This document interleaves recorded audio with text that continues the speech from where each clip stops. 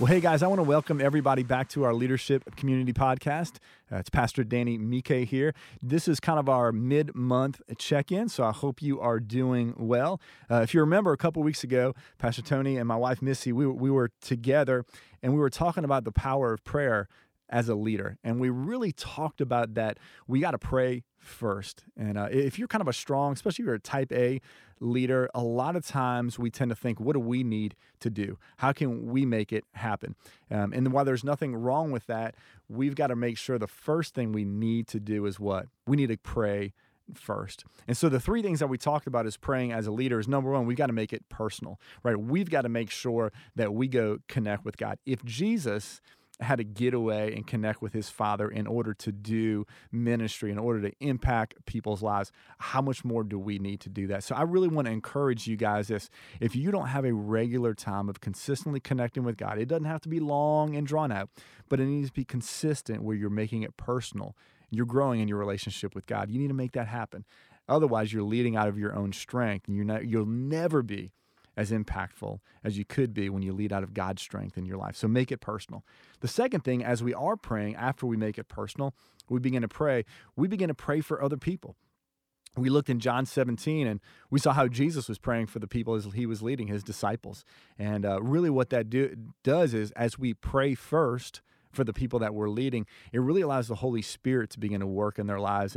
And we talked about, man, how much more effective could we be in making a difference in people's lives if we prayed before we had that crucial conversation or we had to make a critical decision. And so as we're praying for other people, I really want to encourage you to do what?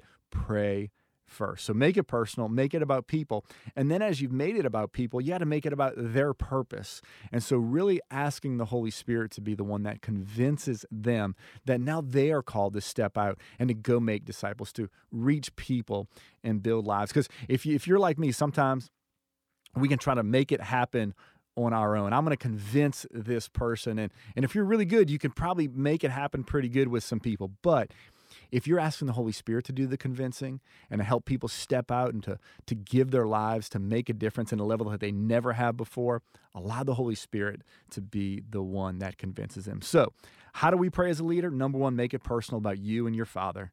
Number two, make it about people. And number three, make it about their purpose, that the Spirit, God's Spirit, is the one that's convincing them to really step into their purpose. And then once again, your action steps, we gave you 3 of them at the beginning of the month. Hopefully you're doing well on them. If not, you still have some time to kind of catch up. Number one, make sure that you find a way that you're praying consistently for the people that you're leading. Family members, small group members, dream teamers, people at work, wherever you're leading, you're praying for those people.